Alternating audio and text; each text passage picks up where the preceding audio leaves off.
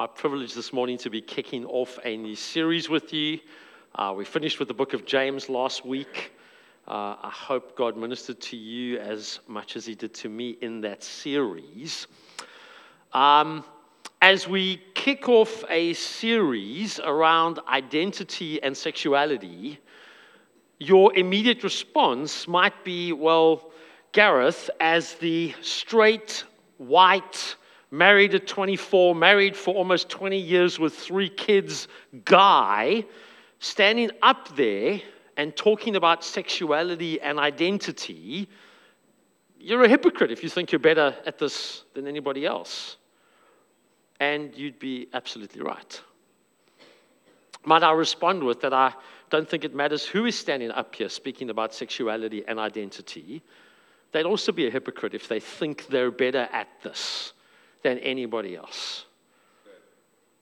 Just being deeply aware of my own inadequacies in identity and sexuality preparing for this series. I struggle with my identity and properly understanding who I am, and I look in the wrong places for acceptance and validation and belonging and love. I struggle with my sexuality and being the husband of one wife and being faithful with my body and my mind. The reality is there isn't a person in this room who doesn't struggle with their identity and their sexuality, whether straight, gay, bi, trans, whatever. My wife walked behind me while I was writing this part of the sermon, and she read over my shoulder. And she said, "What do you mean you struggle with being the husband of one wife?"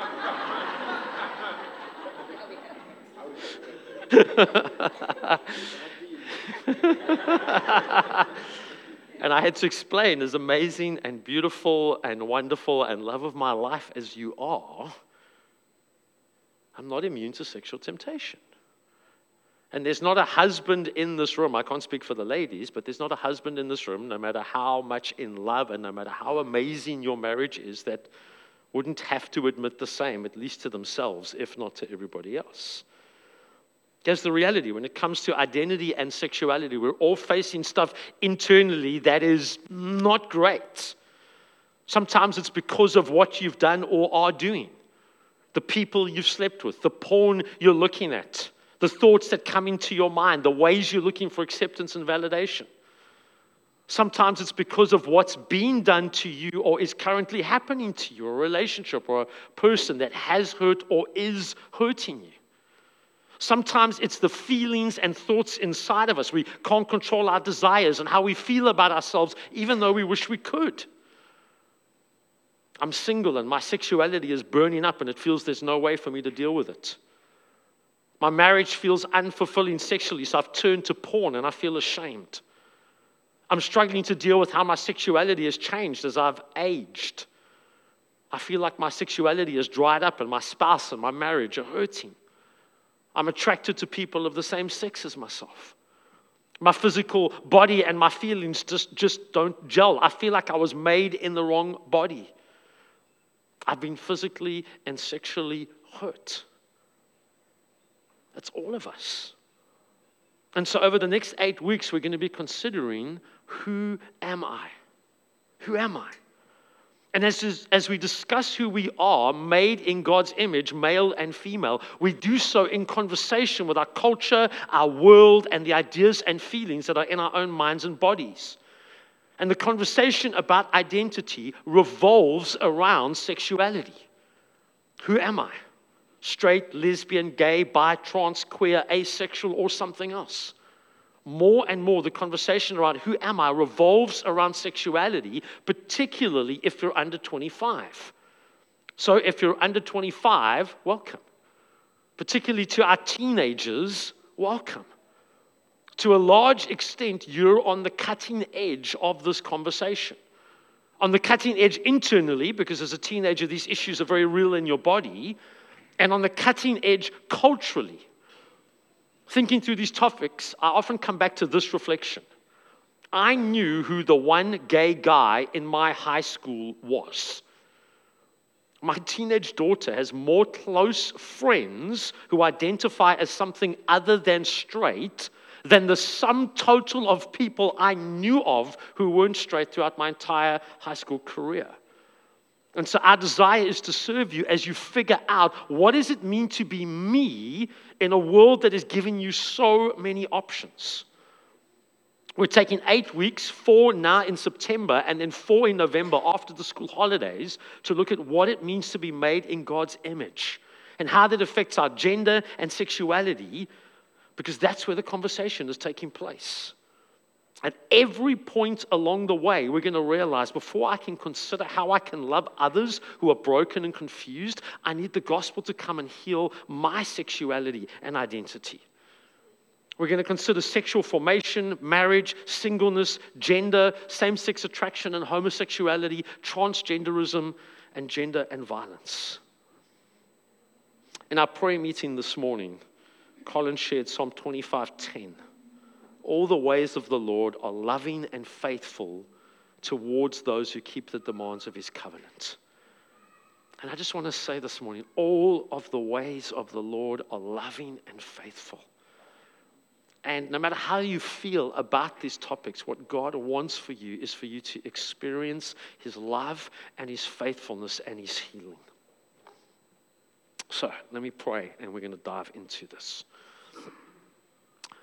Dear Heavenly Father, I pray that you will come and speak to us as your people, that what would shine through this morning is the truth of your word, your heart towards us for healing and wholeness and completeness and experiencing your love. I want to pray for anybody for whom this is a difficult topic, which is all of us really, that I won't get in the way of what you want to speak to us, but that we would experience your heart this morning.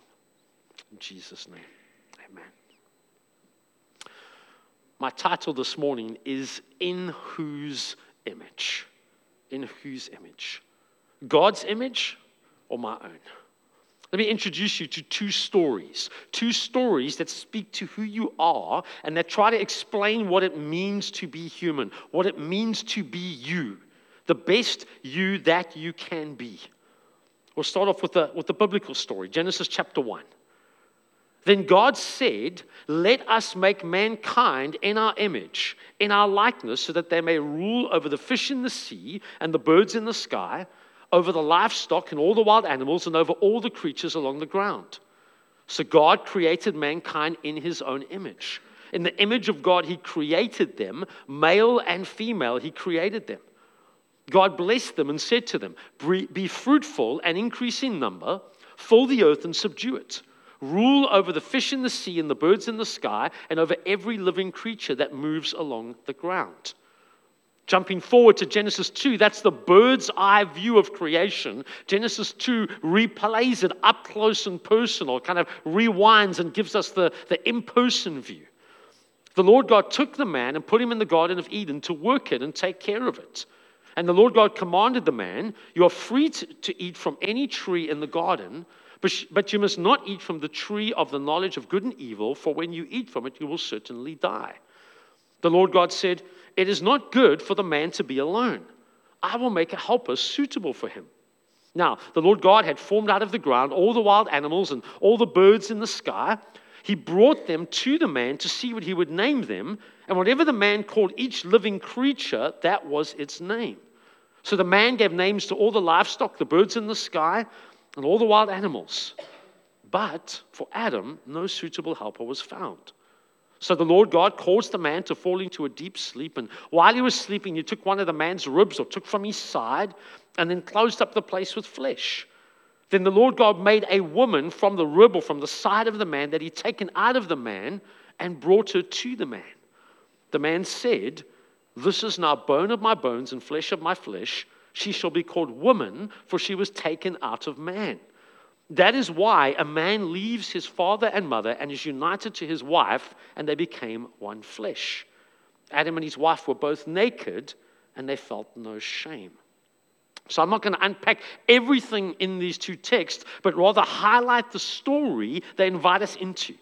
The story of being made in God's image, because that's our primary identity. We are made male and female in the image of God. Now, the word used here for image is the same word that is used of an idol in a pagan temple. If you walk into a pagan temple, you'll see an idol or a figurine of the god that they worship there. The idol represents the invisible deity, so you can have some kind of idea of what this God is like, and it's often representative of that God. So, for example, a female fertility goddess might have many breasts to represent that fertility. Here's what Genesis 1 is saying. All of creation is the temple of our God. Everything throughout the cosmos is His and should worship Him. Within the temple of the cosmos, humans are meant to physically represent something of who God is. We're that figurine in the temple pointing to who God is. Now, there's clearly more to be made in God's image than these three things, but three of the key things Genesis 1 highlights when it comes to being made in God's image are ruling on His behalf in order to bring order and beauty, having intrinsic dignity, value, and worth, and being created male and female. As God rules over the heavens and the earth, He's placed us here on earth as stewards to rule on His behalf. As God brings order out of chaos, Genesis 1:2, the earth was formless and void, and God says, let there be light and let there be everything that there is, and He brings order to the chaos that existed previously. So we are to go out into the world and bring order where there is chaos. The command to Adam and Eve is subdue the earth and fill it. In Genesis 2, God puts Adam in the garden to work it and to take care of it, to fulfill this command. And that's further illustrated in Genesis 4. As people spread out over the earth, the first city is founded. We meet the father or prototype of those who live in tents and raise livestock, the father of those who play musical instruments, and the first successful forger of tools of bronze and iron. Because being made in God's image means we have a unique capability to bring order and beauty to disorder and chaos. Today, this extrapolates into being doctors and architects and engineers and teachers and moms and dads, artists, poets, musicians, chefs. All this creativity, all this beauty, all this order to chaos in the temple of creation to the glory of God as we, in a small and humble way, represent who He is. And so this speaks massively to our understanding of education and work and the creative arts. It's about far more than just sexuality. But those things are beyond our scope for this morning. The second thing the text highlights is our intrinsic dignity and value and worth being made in the image of God. We're in a unique position.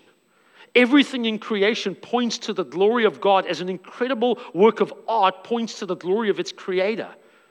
But we are not just one among many works of art. We are made in the image of God. Something of who the Creator is rests in us, and we represent Him with everything we do. And we can't overstate this enough.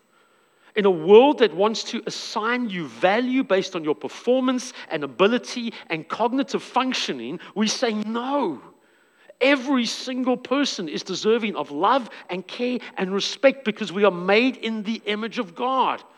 We are not just more complex and higher functioning animals. Psalm 8 says, when I consider your heavens, the work of your fingers, the moon and the stars which you have set in place, what is mankind that you are mindful of them? Human beings that you care for them. We seem so small and insignificant in the grand scheme of the creation and the cosmos. You have made them a little lower than the angels. Emphasis on angels, not lower. That's a high position. And crowned them with glory and honor.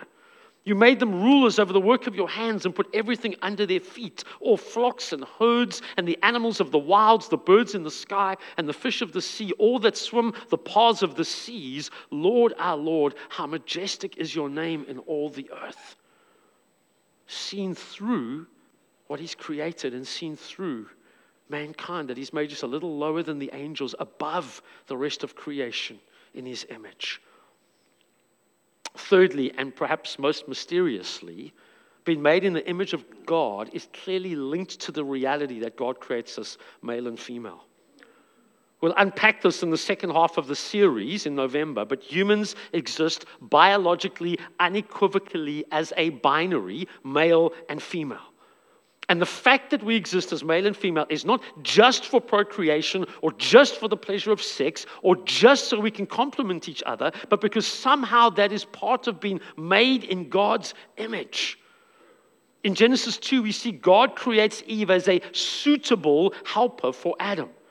The word translated suitable is a compound word. It's made up of two different ideas. It's made up of the idea of like him and opposite to him, joined together in one word.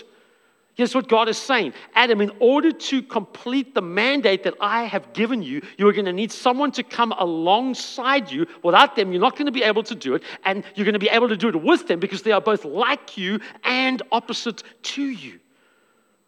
Being both male and female in some way helps us understand and represent more clearly who God is.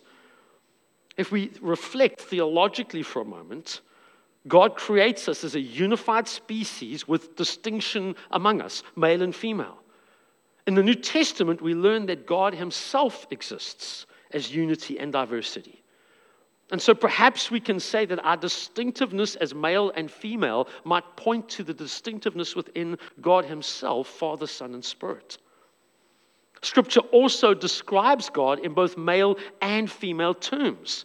Generally male, primarily as Father, but God is also described in female ways in Scripture.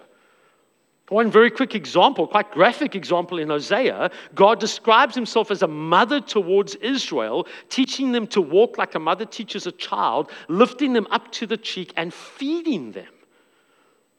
What is most clear is men by themselves and women by themselves are inadequate to image God properly. It requires both. So here's where we're at with identity from Genesis 1 and 2. Our primary identity is that we are created with intrinsic dignity, value, and worth above everything else in creation, so that male and female together can paint a picture of who our good God is. That's worship with every part of our lives, by bringing order and beauty to chaos and disunity as we rule over the earth on God's behalf. Because God has purposely designed us, this means there is an inherent order and intention to how we are made. For example, the way that male and female bodies, shall we say, line up in terms of reproductive organs is not simply chance. It's God's design, and we need to pay attention. We can't just ignore how we're created. Because God has purposefully designed us, it means we exist for a clear purpose.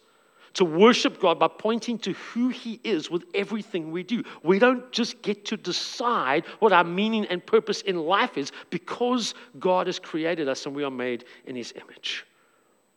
Okay, that's the biblical story of who we are, who we created to be, what our purpose is, what it means to be human, what it means to flourish. Men and women together worshiping God by reflecting who he is as we bring beauty and order to a world marred by sin and suffering. Now let's consider an alternative story, the story the world tells. I want to do so through the lens that the Apostle Paul gives us in Romans chapter 1. Romans 1 obviously doesn't describe the 21st century, but rather it describes the general state we end up in when we reject God as creator and ruler of all things. And the situation in Rome when Paul wrote Romans chapter 1 is actually very similar to our situation today in terms of how they understood identity and expressed it through sexuality. So, Romans chapter 1. The wrath of God is being revealed from heaven against the godlessness and wickedness of people who suppress the truth by their wickedness. Since what may be known about God is plain to them because God has made it plain to them. For since the creation of the world, God's invisible qualities, those are his eternal power and divine nature, have been clearly seen, been understood from what has been made so that people are without excuse. For although they knew God, they neither glorified him as God nor gave thanks to him, but their thinking became foolish and they became futile and their foolish hearts were darkened. Although they claimed to be wise, they became fools and exchanged the glory of the immortal God for images made to look like a mortal human being and birds and animals and reptiles. Therefore, God gave them over in the sinful desires of their hearts to sexual impurity for the degrading of their bodies with one another. They exchanged the truth about God for a lie and worshipped and served created things rather than the Creator who's forever praised. Amen. So once again, I'm not going to be able to unpack everything in this text, but I want to extract the big idea from it and then show you how this plays out today. That's the big idea. God's anger, his wrath, is in the world because people reject a God they can clearly perceive, and it ends up with them worshiping themselves, particularly sexually. Now, immediately you might have a problem with this as soon as we speak of God's wrath. I can't get into it fully, but in this passage, God's wrath consists of him allowing people to follow their own desires. The argument of Scripture is that without God, things are so bad that the worst thing that can happen is that God allows you to keep going in the direction you're heading in. And so if you struggle with the concept of God's wrath, can I ask you to not let it derail you here, please? Basically, if you reject God, he's going to allow you to do that. You're going to get what you want. It's going to turn out bad, but you get what you want. And so hopefully you can follow me and not let that concept trip you up. All people throughout time and place and culture have an understanding that there must be a God. Yes, people today reject that idea, but Scripture says that rejection takes place in the face of the obvious evidence of all of creation and our own human experience. There is a creator God whose power and divine nature can be seen through what he's created. As we live the lie that says we can be human without God, his wrath is to allow us to continue in that trajectory. And that trajectory leads to us needing to replace God with something else to find meaning and value and purpose and identity. Initially, it's through images that look like human beings and birds and animals and reptiles. Ultimately, we search for the meaning and value and purpose that should be found through God and through ourselves and through sex. So that's the passage that describes what happens when we reject God. Let's see how that plays out in our world today. Not every person will hold each of these parts in exact detail. I'm describing the kind of general way the world thinks, the spirit of the age. And I'm not going to drill down into each of these, because then we wouldn't be out of here before dinner time, but we're going to go over them in the coming weeks. What happens in the 21st century when we remove God from the equation? Or maybe another way to ask it is, how have we got to a place where even we as Christians feel confused about these issues? What has impacted our thinking that even we feel confused about these issues? Well, without God, there's no purposeful design. There's no inherent order to how our bodies are made. There's no intention to our anatomy. There's nothing to our reproductive organs beyond the random accumulation of evolutionary beneficial attributes acquired by natural selection. There's nothing to be learned from how we are created and how our bodies work beyond that simply how reproduction works. Without God, there's also no clear meaning or purpose to life. There's nothing concrete beyond ourselves to tell us what it means to be human, to flourish. And so the logical extrapolation that our world has made then is I decide for myself what my meaning and purpose in life is. That's what it means to exchange the image of the immortal God for an image made to look like mortal humans. I worship myself because I take all of my cues of what it means to be human from myself and from other people who think like me. And then because being happy feels better than struggling and strife and strain, I decide that my main purpose in life is to be happy. When I feel psychologically happy and fulfilled, then I'm living my best life. So my body means nothing beyond reproductive biology, and my happiness and my sense of well-being is the most important thing in the world. What ends up happening is that there's now a split between who I truly am and my body. I want to drill down on this point a little bit because it's vital to understand how the world thinks about transgenderism in particular, but it's also massively influential on other topics like abortion and euthanasia, which we're not even going to be talking about. Without God, who we are is seen as separate from our physical bodies. We call this dualism. The idea that our mental or spiritual side is separate from our physical side. And it's exactly where the Greeks and the Romans ended up. It's exactly where they ended up. In biblical terms, we talk about the concept of embodiment. The idea that we are not separate from our physical body. Now, this may come as a surprise to you. Some of you might say, well, Gareth, doesn't the Bible also reflect that there's a split between our bodies and our minds, between who I am mentally and physically, or physically and spiritually? And actually, not really. I'm not saying that the body and the mind is exactly the same thing, but they're inseparable because of how God has made us. Just as you do not exist as a person without your mind, you do not exist as a person without your body. Let me back this up biblically. Firstly, as we've already seen, God created us male and female. Not just accidental biology. The distinctiveness of your sex is part of what it means to be made in God's image. Secondly, the Apostle Paul doesn't seem to think that we can separate the physical and the spiritual. When he speaks to the Corinthian church about sleeping with prostitutes, he says, because Christ is in you spiritually, and you join your body physically to this prostitute when you sleep with her, you've joined Christ to the prostitute. And so clearly, he doesn't have this dualistic view of what happens with your body is completely different to what happens with your spirit. Thirdly, Jesus himself comes as fully human. God with us comes as fully human, fully embracing a sexed identity and the biological realities of personhood from birth. Fourthly, after the resurrection, Jesus has a physical body. It's not exactly the same as our bodies, but it's physical, able to be touched, able to eat a meal. So continuous with his pre-resurrection body that you can see the scars where the nails went through his hands and his feet, and you can put your hand and feel where the spear pierced his side. Which brings us to our fifth point. Our eternal destiny is not a floating, incorporeal, spiritual existence. We're not little cherubs floating up in the clouds in heaven.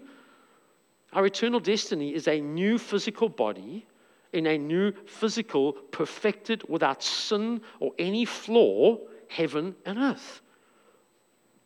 Now, you might push back and say, but hold on, Gareth. When we die, we're no longer in our bodies. And Paul says to be absent from the body is to be present with the Lord. How does that work? Reconcile that with what you've just said.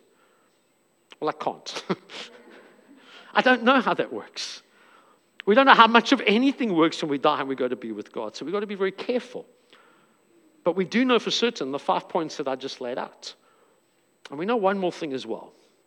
We have one example in Scripture of interacting with people who've died and gone to be with God. Jesus goes up a mountain with his closest friends and followers, and he displays his glory. And Moses and Elijah, just to note, they've been dead for over 1,000 years. Moses and Elijah appear with him. What does Peter say?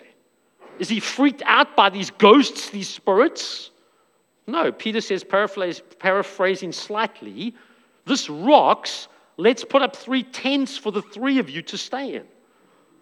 So whatever it looks like when we die and we go to be with Jesus, when the disciples encounter over 1,000 years predeceased Moses and Elijah, they feel it's appropriate for them to have a place to sleep. So clearly, even in that state, there's a level of embodiment. Denying God leads to dualism. You treat your body as separate and less important than your mind or your soul. Your mind or your psychological self or your spiritual self is where the true you is at. Being human is all about your psychological well-being, expressing your authentic self, which is radically different from Christianity. Your autonomous self is now free to impose your own interpretations on your body because your physical body is just raw biological material with no intrinsic design or purpose.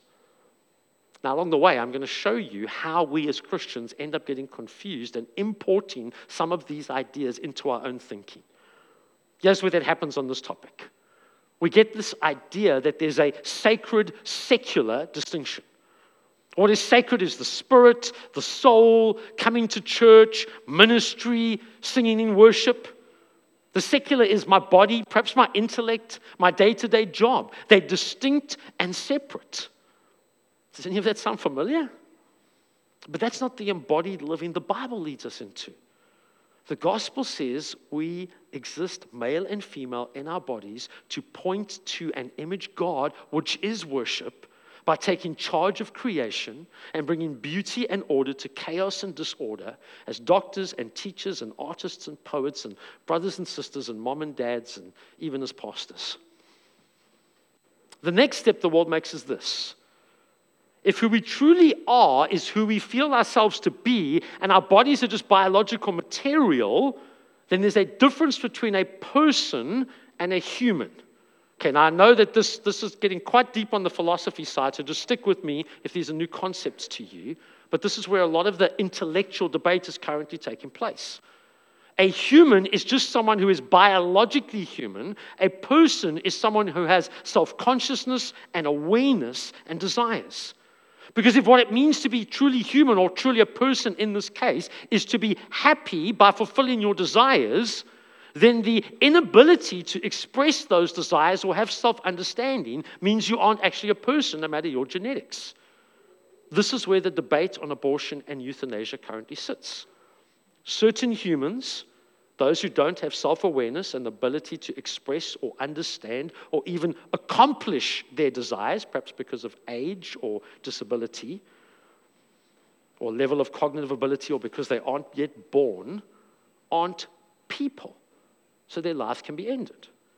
Particularly if their existence, often birth, is going to affect the happiness of another person, because that's preventing that person from achieving their true, authentic self. That's the logical conclusion.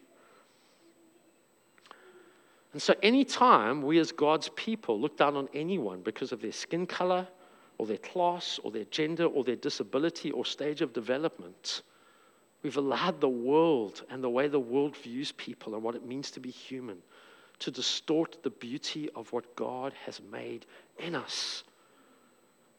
We should be at the absolute opposite end of the spectrum from any kind of distinctiveness or favoritism or looking down on anyone as we understand the gospel. Psalm 139.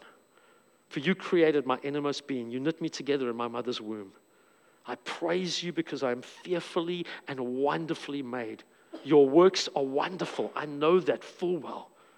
My frame was not hidden from you when I was made in the secret place, when I was woven together in the depths of the earth.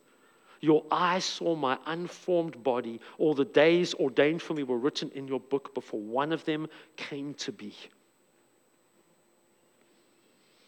I've already touched on this, but from the world's perspective, morality becomes being my authentic self. That's what it means to be human, so therefore that's morality, doing what makes me happy. There's no external standard to which I should be held because God doesn't exist. Two ways we get confused even as we follow Jesus. We get bombarded in the media and advertising and culture with the notion that life is about being happy and fulfilled. It makes so much sense. So on TV or among your friends, we see two amazing people who make each other happy and they aren't hurting anyone. They're simply two loving, consenting adults who are not married or of the same sex, or one is transitioned. Come on, Gareth, they're happy. That's what matters. And we begin to struggle with what the Bible teaches and what we see in the world around us, because that's how the world trains us to think.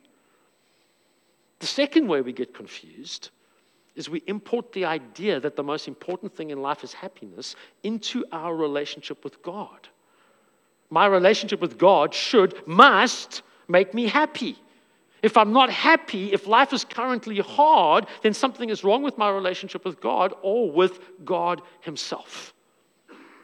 Maybe he's not all he's cracked up to be. Maybe I should just, give up on this Christian thing. All these things obviously massively impact on sexuality. If my body doesn't matter, my happiness is most important, and let's consider technological shifts here as well. I can have sex without worrying about the consequences of pregnancy for the most part, and STDs for the most part. Then sex is simply something I do with my body for physical enjoyment. It doesn't have to have an emotional impact, because what happens to my body doesn't necessarily affect who I am. Except there's a sense in which even the world does understand that it does. You know the movie plot. A man and a woman are living together as roommates, and they look at each other and go, hey, you're attractive. How about we just have sex with absolutely no emotional attachment whatsoever? You agree to no emotional attachment. I agree to no emotional attachment. And the whole point of the movie is that can't happen without the emotional attachment, isn't it? And so the world lives in this confusion of, you can have sex without it meaning anything. Oh, actually, sex means everything. That's part of the big confusion in the world on this topic today, is that exact confusion. It means everything, it means nothing. To express it as who you are, well, actually, it doesn't really matter what you do with your body.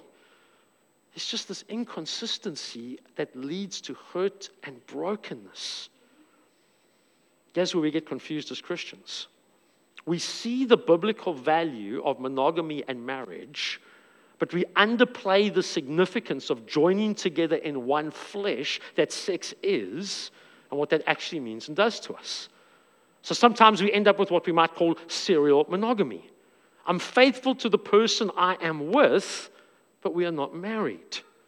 Or we're going to get married, so we might as well live together now before we're married. After all, living in two separate homes is so much more expensive and less convenient than actually just living in one.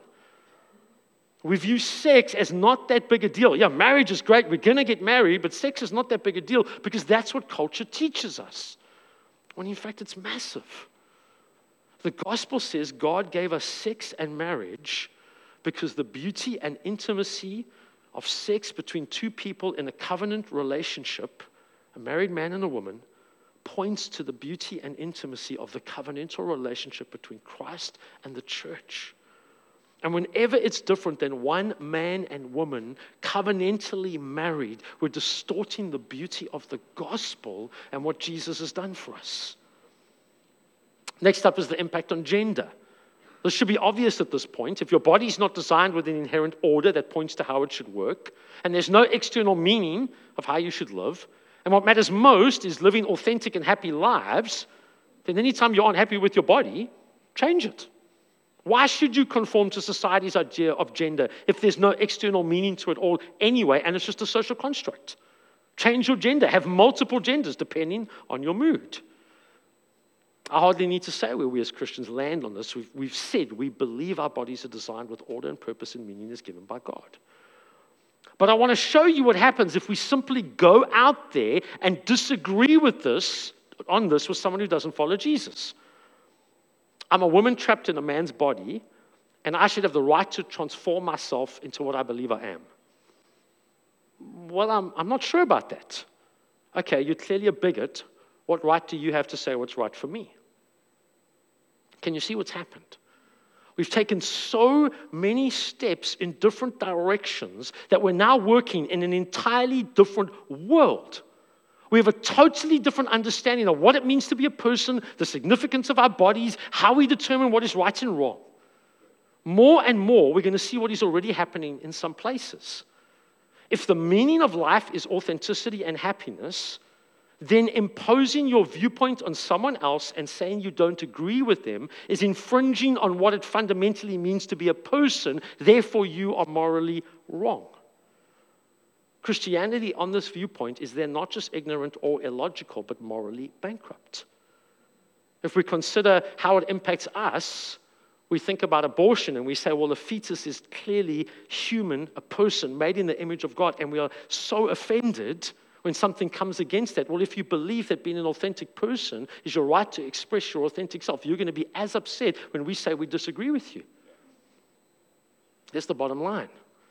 It becomes almost impossible to argue with someone who follows the world's way of thinking on these things. There are so many ideas underpinning this that are the opposite of what we believe about, quite frankly, everything, that we can't have a coherent, constructive discussion at this level. But here's the thing. The gospel doesn't come and say, argue with people about the specifics of how they get it wrong. That's not what the gospel says. The gospel comes and says to everyone who has issues with identity and sexuality in and out the church, because we start with ourselves, everything you have been longing for and looking for in your sexuality and identity, that search for meaning and transcendence and acceptance and love, is found in Jesus. And so we engage with people at that level, not at the level of specific behavior. Jesus never engaged at the level of specific behavior, at least until people had already decided to follow him. Following the trajectory of the world's way of thinking, what I feel is ultimately what is true of me, whether that's around having sex, how I understand my gender, or anything else. Living in a world where that is the dominant narrative, what ends up happening is we followers of Jesus end up living out of our feelings instead of the Word of God.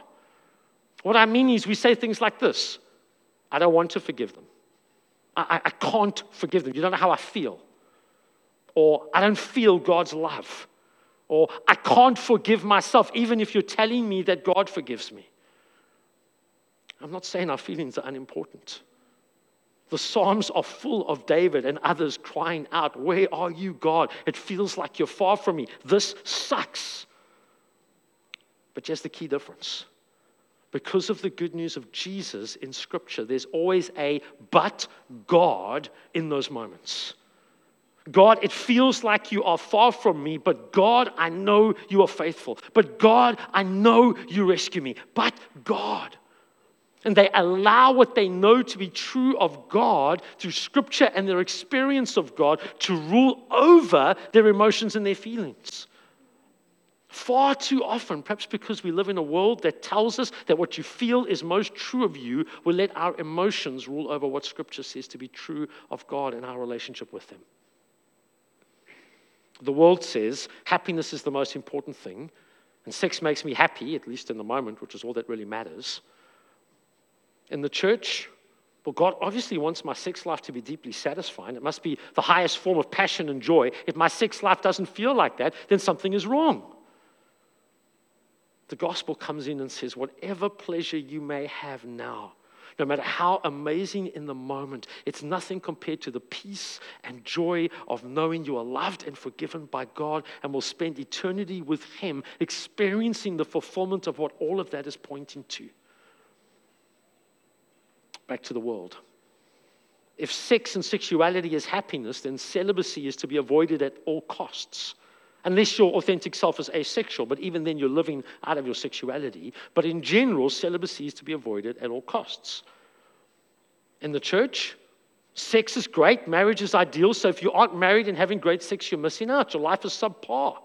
Life is incomplete and substandard until you're married. You're getting married, right? You're not going to stay single. The gospel says living as a single for Jesus, whether it's a season or your entire life, gives you the opportunity to be used by Him in a way that those of us who are married simply cannot experience. If the meaning of life is happiness, then suffering and difficulty and denial of self and self-restraint are to be avoided at all costs. And all too often, we live as the world does. We're trying to follow Jesus, but actually, the most important thing to us is our happiness and our self-fulfillment and the absence of difficulty. The gospel through the words of Paul. We are hard-pressed on every side, but not crushed. Perplexed, but not in despair. Persecuted, but not abandoned. Struck down, but not destroyed. We always carry around in our body the death of Jesus so that the life of Jesus may also be revealed in our body. The world says avoid difficulty at all costs. The gospel says you're never going to be able to avoid all difficulty and suffering and hardship. But it's precisely in the midst of my difficulty that the life of Jesus comes to me the most.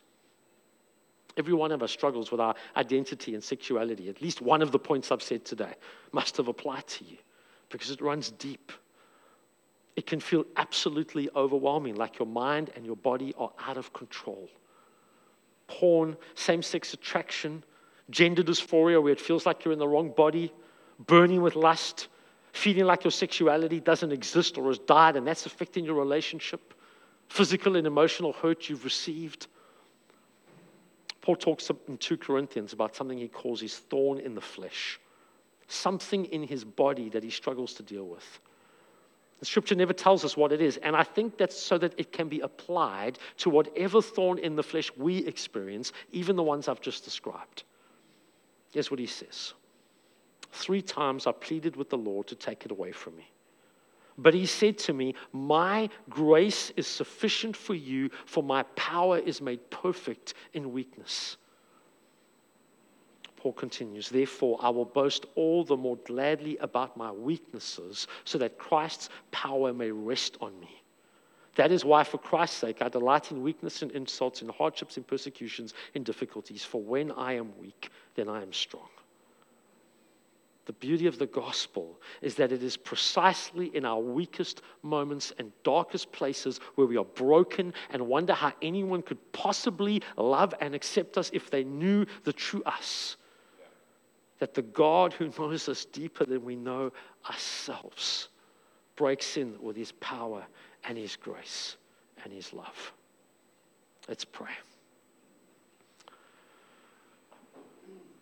Dear Heavenly Father, we all come before you as those who seek validation and love and acceptance in all the wrong places, when our identity, our meaning, our purpose, our existence is wrapped up in you and who you've created us to be. And as we go on a journey throughout this series, I want to pray that in whatever areas we are struggling when it comes to sexuality and identity, whatever thorn in the flesh we have, that we would experience your power in our weakness. I want to be bold enough to pray that we would be able to say, actually, there is something about my weakness that I can boast in, as embarrassing as it is, as humiliating as I think it would be for others to find out about. Actually, there's something I can boast in it, because when I bring it to you, my Heavenly Father, I experience your power and I experience your love. And in opening that up and bringing it to you, I experience who I truly am as I'm known by you. In Jesus' name, amen.